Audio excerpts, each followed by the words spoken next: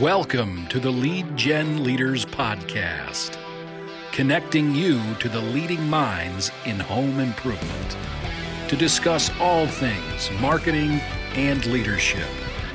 And now, your host, Kyle Powers.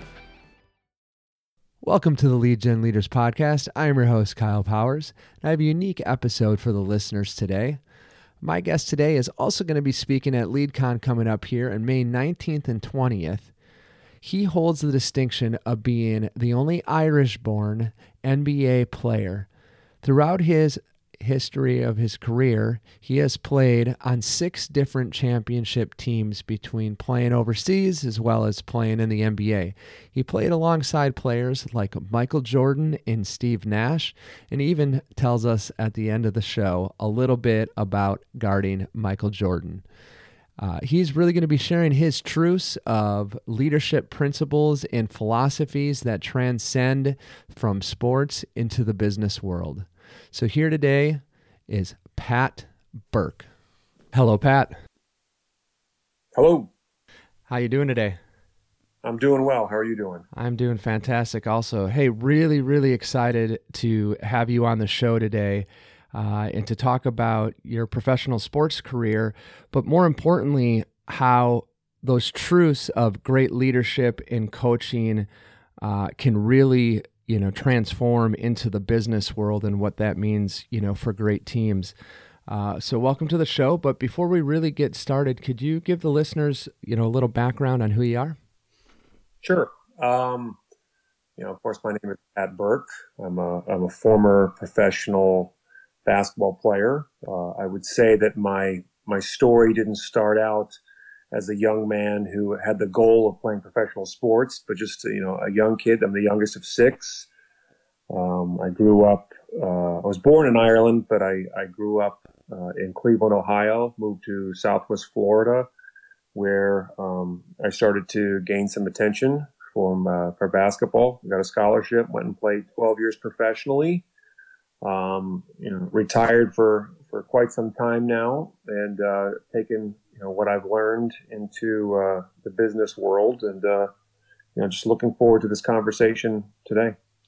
Yeah, absolutely. And could you maybe, some of the teams that you played for? Yeah, stateside, I played for the Orlando Magic. I played for the Phoenix Suns. I went to college at Auburn. Overseas, I played for Real Madrid in Spain, one of the bigger teams. Panathinaikos in Athens, Greece. I played for Khimki in Moscow, Russia. Played for Asseco Procom in Poland. I also played for Tau Ceramica in Vitoria, Spain. And then I played for another team in Athens called Marusi, BC. Awesome. So you had quite a storied career there, and really you hold the distinction of being the first and only Irish-born player to ever play in the NBA, correct?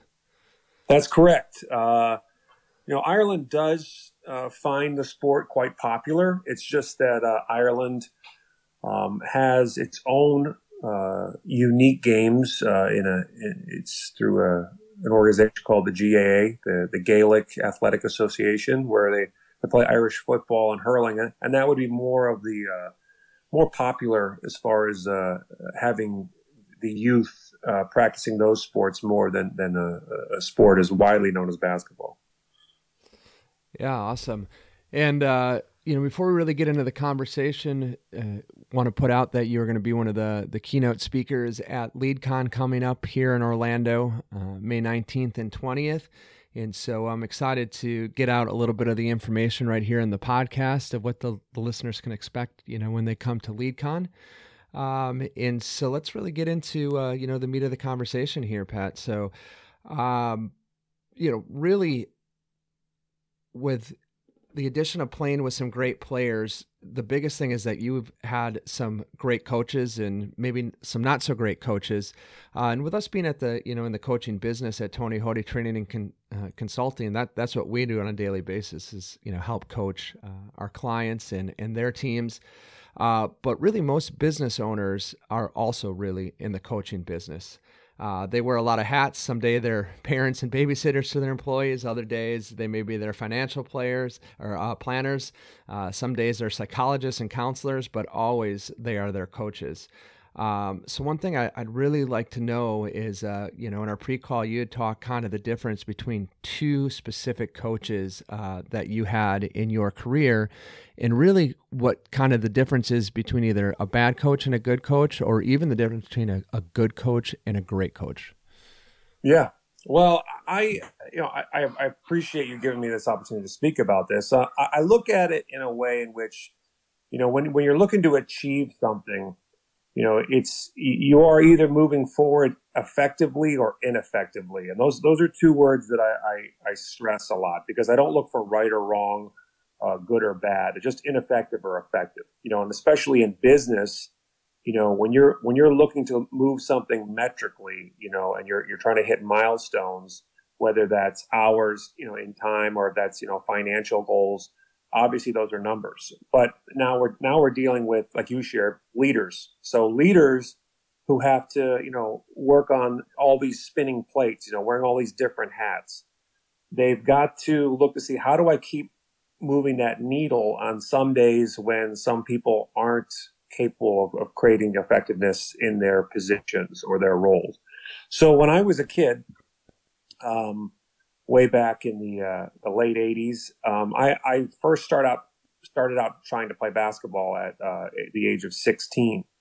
And what I had was a lot of potential in my size, and I had an understanding of concepts. I understood competitiveness, I understood respect, all of these I understood teamwork. But I was transitioning from ice hockey, from 8 years of ice hockey with this great growth spurt, and then going into basketball. And the first coach, the first leader that I met in the basketball world was someone who was autocratic. Not to share, if the audience doesn't know what the autocratic space is, it's when people just tell you what to do. They're only, they're just saying, hey, go do this, go do that, do it like this, do it like that. So there's a little bit of righteousness there.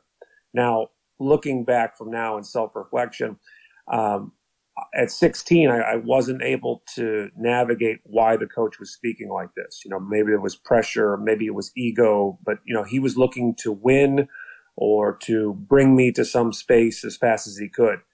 And I don't think that's a way that's effective as far as, harnessing energy and working together. A lot of the great coaches I've had were motivators, and I think what this person was doing was actually working a little bit out of fear. Like telling me what I could be and what I couldn't be, and putting a lot of limitations on it. So the second coach that I had when I moved from that town, and it was going from Cleveland, Ohio, all the way down to Cape Coral, Florida. The next coach that I had approached me in a totally different way. There was a lot of thought-provoking questions. Hey, what would you want to do with your future? What could you do with the sport of basketball? And in my mind, after I had met the first coach, I was already done with basketball. But the world saw this 6'7", kid with potential, and it kept influencing me to say, hey, you should try basketball. You should try.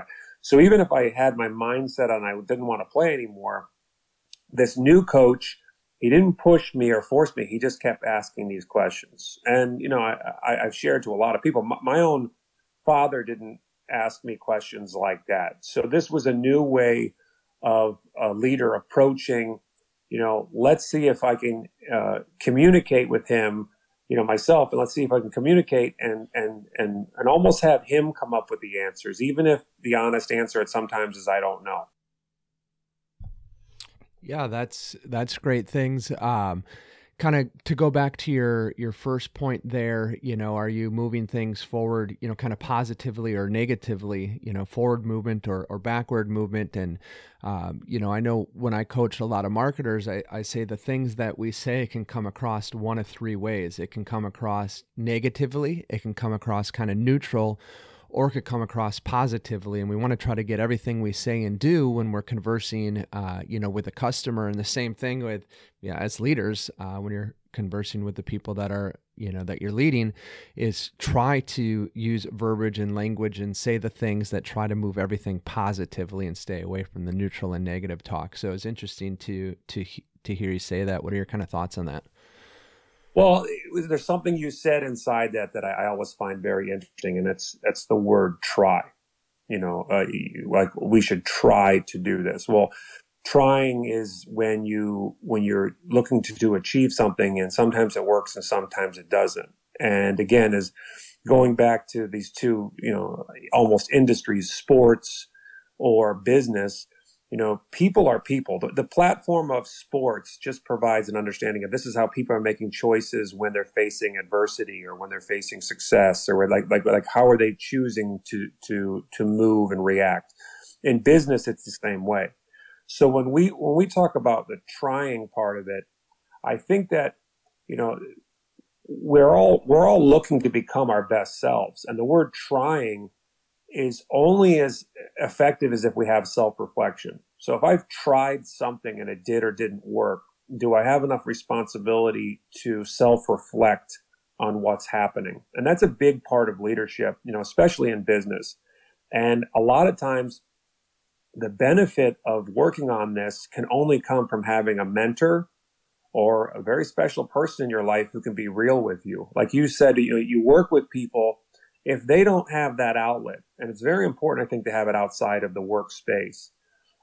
If they don't have that outlet to actually look back, maybe write down notes. How did I handle that meeting? How did I handle that conversation with somebody who's, ineffective at what they're doing? They are irresponsible about how their relationships are. I know I'm going a little bit all over the place, but a very smart person once told me that there's really no such thing as business. Business is a word that we create to be in relationships with one another. So you're the same person you are at business as you are at home, on the basketball court, climbing a mountain, on a family road trip. You're the same person. But are you capable of self-reflection in becoming your best self? So that word try to me is very interesting when I hear people say that. Yeah, and I agree with you. And I know in one of our pre-calls we talked about that self-reflection a lot. I know for myself, my career and life really, because like you said, we're the same person, everywhere really took off when I was able to have that honest self-reflection, of myself. I had a, kind of life coach at one point that talked about how every day is essentially a game. So you have 365 games a year. Are you a winning team? Are you a 500 team? Are you a losing team? And what he's meaning by that is at the end of every day, are you able to self-reflect and be honest? Did I win the day? Did I lose the day? What can I do better at? What do I need to change to get to where I want to be? So I'm kind of glad you went off on that a little bit to talk about that, because we share a lot of those same philosophies. So going on from there, Pat, you had played on 6 different championship teams at various levels throughout your career. What are some of the traits that you contribute to winning teams and winning cultures, maybe versus some losing team and losing cultures? And then to finish that question up, what types of those traits are best practices that you really see that cross, the boundaries from sports to business? Yeah, I think one of the major factors in it was people. A winning team, not to get cliche, but they have to have, people in position. Now, again, I'm not saying the right people in the right position, because I don't like to get into right or wrong. They need to have people who are effective in a role that they can be effective in. So I'm not a very good administrator. So if I was to start a business up, self-reflecting and saying, I don't need to be my administrator. I need to get somebody who's best in that department. Then I start to win.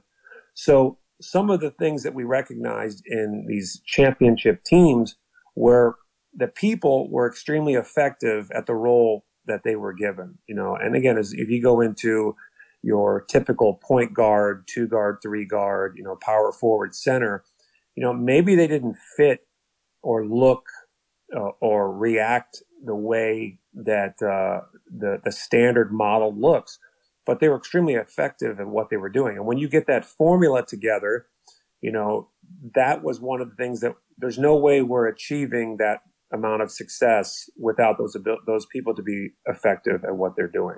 That's just one factor. I'd say the other one, which it's interesting because it really has a time lock on it. Now, this goes back into the autocratic space. A number of championships I had, the coaches were extremely autocratic. They coached out of fear. So they threatened a lot of us with, hey, you're not going to get the day off if you don't do this. You're not going to do this. They yelled at us. They're just, they wanted to drive the needle towards wins. But at the end of the day, none of us would fight for that person. Honestly, I remember one of our coaches who probably is one of the most successful coaches in Europe. It was his 50th or 60th birthday or something, some big milestone in his life. And he had this big celebration in Belgrade, Yugoslavia. And he was inviting all the players. I'm like, I'm not going to that. And that just goes back to, why would I not go to it? Because I don't think we were building a relationship. I think we were fulfilling an agenda that was about his ego. So that was a big. Then I go back to other coaches that I've had who were extremely great motivators, and they created a democratic space at times where, hey, how would you guys want to handle this? And they brought us into the fold in some of the decision making. And those coaches are friends for life. Those coaches, like, they, not to create, like, they were player coaches. Like, they came from a space of understanding where we were at, and they understood the magnitude of empowering us with the ability to, take up the steering wheel for a little bit, even though we knew they were the leader in that position. So those were amazing, amazing coaches to be around. And then I'd say the last part, which is so key to it, is the culture they create. When you create a culture of fear, people are less likely to talk. People are less likely to stick around. People are less likely to talk about your business or service, when they're out to eat in a positive light. They're more likely to talk about what's happening in the unfair or the unjust situation. In a culture where it's motivating, and how we approach, getting ready for games, how we approach celebrating, I think then you have the exact same situation of, I want to speak testimonials. I want to share how this is exceeding expectations. And then a lot of people, they get that understanding. Just like in business, word of mouth is powerful.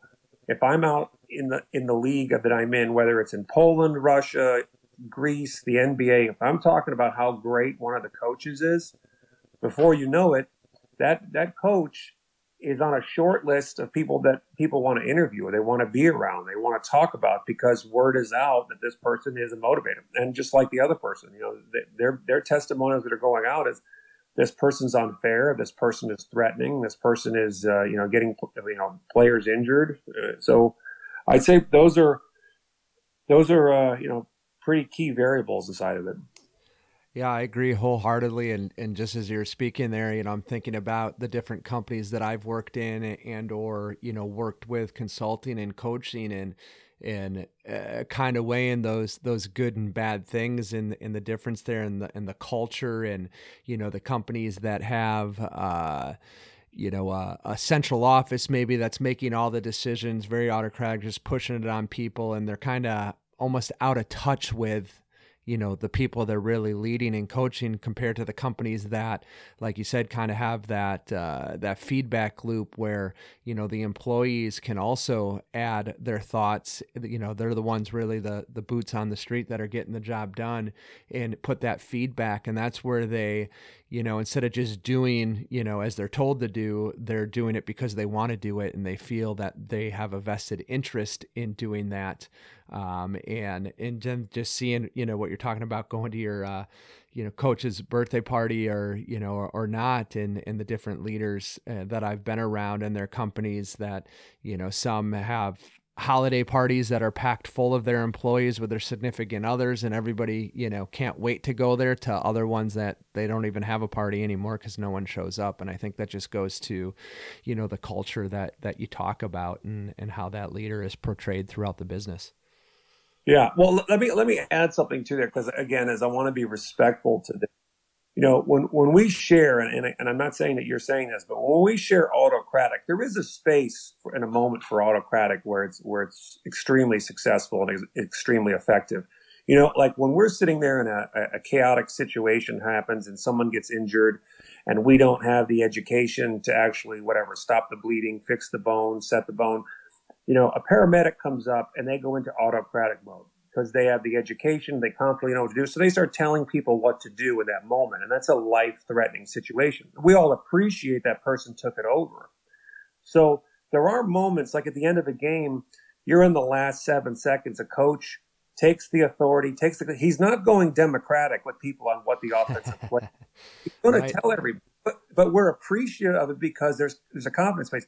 When you have a boss or a leader who stays autocratic for months at a time, there is a overwhelming understanding of a micro macro sense. It's like the micro is we're in a day-to-day operation, but it's almost like they haven't planned the macro out. They're already locked in that micro moment, but it's micro moment after the other. So now the culture is I'm in a panic situation all the time. So then it goes back to, well, is the process working? Is this the most effective person at this position? And not to get too far into another subject, but sometimes it's okay to realize that maybe you're not the person. And then, like I said, I'm not an administrator. So maybe I'm looking for the opportunity to partner with someone. And sometimes in leadership, it's better to rest and exercise kind of a student education and allowing somebody else to step in. But a lot of times with business owners, with their money, with their investment, with their property, they're the ones that are taking on everything, so that they're actually going to take on, the stress and the nervousness, and then they're building the culture whether they know it or not.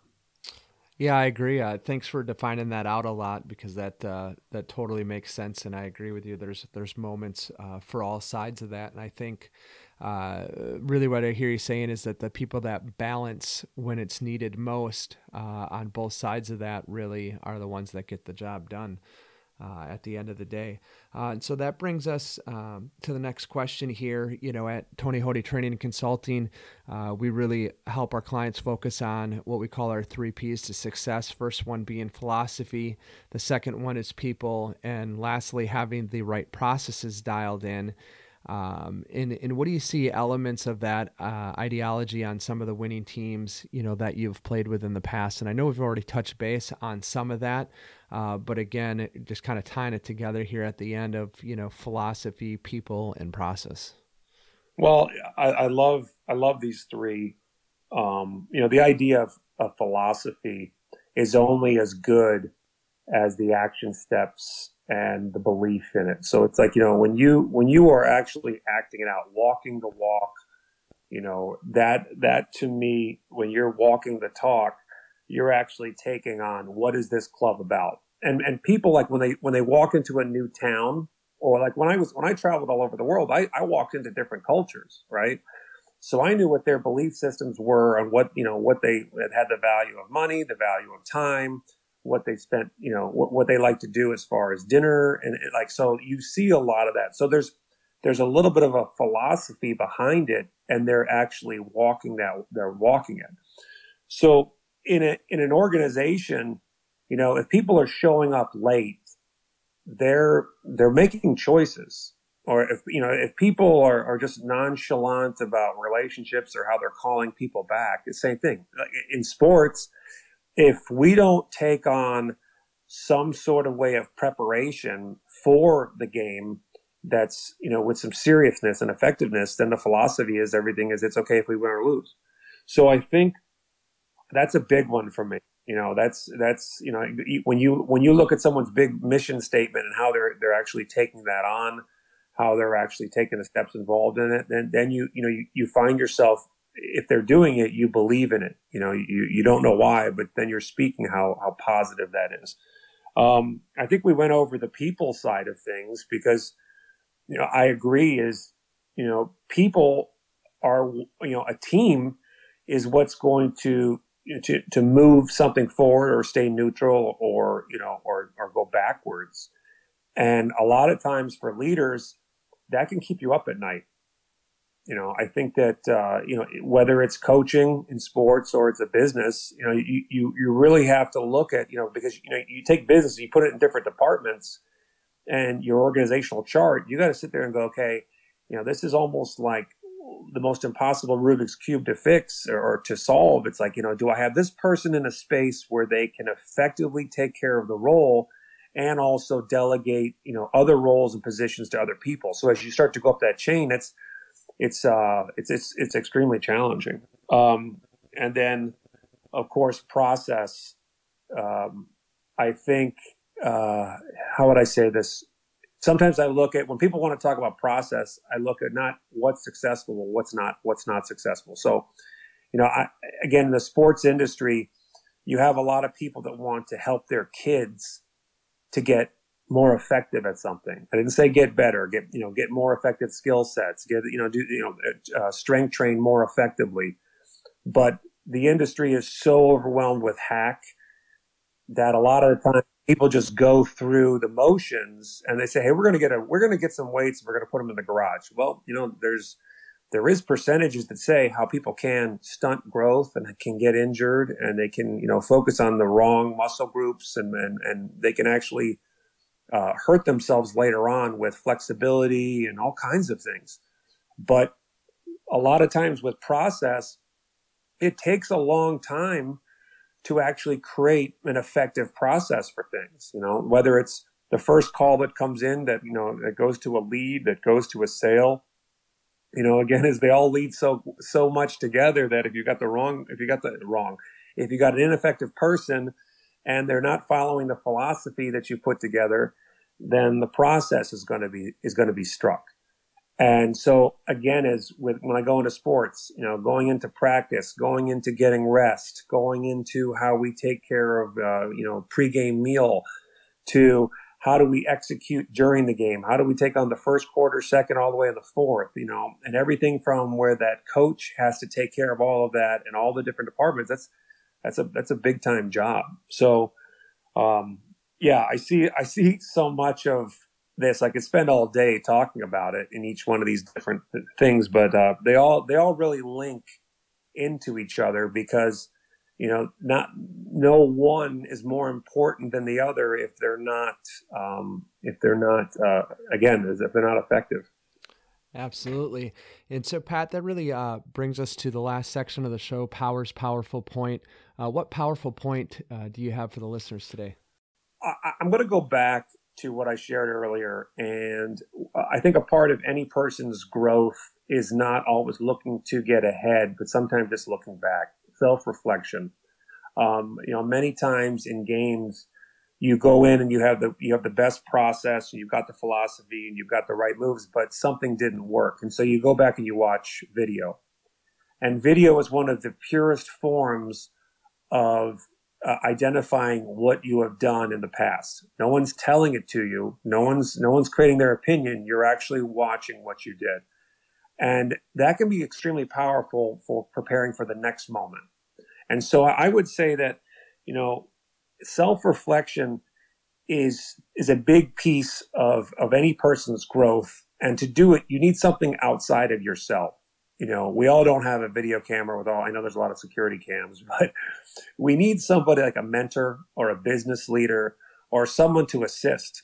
And if you can find that relationship, it's more powerful because they're going to give you an honest approach to what you've been doing and an honest approach of how to help you to be a better person. And that goes back in and relates to being more effective or ineffective in the future. Absolutely. And so, hey, really enjoyed having you on the show today. And, to talk to a professional sports player is always fun. And in the NBA and in the different championships that you won, super excited to be having you speak at LeadCon and the people coming there. We certainly do have a few sponsor tickets left yet, but they are going quickly. You can log into TonyHody.com to claim your sponsor ticket, which brings the cost all the way down to $95, a person to come to the event for 2 days and be able to see you, Pat. Talking about, some of the different championships and just, a little bit, about your career. What was the years that you played? I went off to college in 92. I redshirted a year. So I was at school for 5. So I came out 97 was my last year in college. So I played 12 years from 1998 all the way up to 2009. Well, 12 seasons. So, yeah, so I played 5 years overseas before I made the jump back to play for the NBA, for the Orlando Magic, when I became the first NBA player, from Irish-born NBA player. And then I went back overseas, played for 2 years. And then I got a contract to play 2 years for the Phoenix Suns. And then I went back again and played in Russia and Poland to end in 2009. Awesome. And it sounds like you've even, guarded some players like Michael Jordan at one point, talking about business and excellence and someone growing in their, career and stuff. How was it, to play with some of those high caliber players such as yourself to guard someone like that? It's something you work for. I think everybody has the ability where they've done something so many times that they're confidently doing it. It's like they don't even know they're doing it. And I had a number of fans who would come up to me during my career and, hey, how did you do this? And I didn't even realize I had done something so, let's say, sensational or spectacular in their mind. But when you meet a person or you're around a person who does that on a nightly basis, that's something special. So, I've played with a number of great players, such as Tracy McGrady, played with Steve Nash, Amari Stoudemire. I played against Shaq, but I had an opportunity to play Michael Jordan. And it's funny because I wasn't in the rotation at the time when we were playing for the three previous periods when we played the Washington Wizards, which was the last team that Michael played for. So it's 02-03. And before the fourth game, I took the initiative to walk up to Doc Rivers and I said, hey, Doc, I know I'm not in the rotation, but if there's an opportunity to get in, if we're up 20 or down 20, I'd love to be able to share with my kids and grandkids one day that I got to play Michael Jordan. And, and this is my one impression of Doc Rivers with his raspy voice. He's like, Pat, you've never played Michael Jordan? And I'm like, no. So we get up to DC, and so Doc gets to the point where we're at the end of the game, and man, 50 of the greatest players are at the game. They do this tribute to Michael. It's the second to last game of the season for the Wizards, and so in the last minute and a half, he calls me up, and I got up so fast, Kyle. I betcha.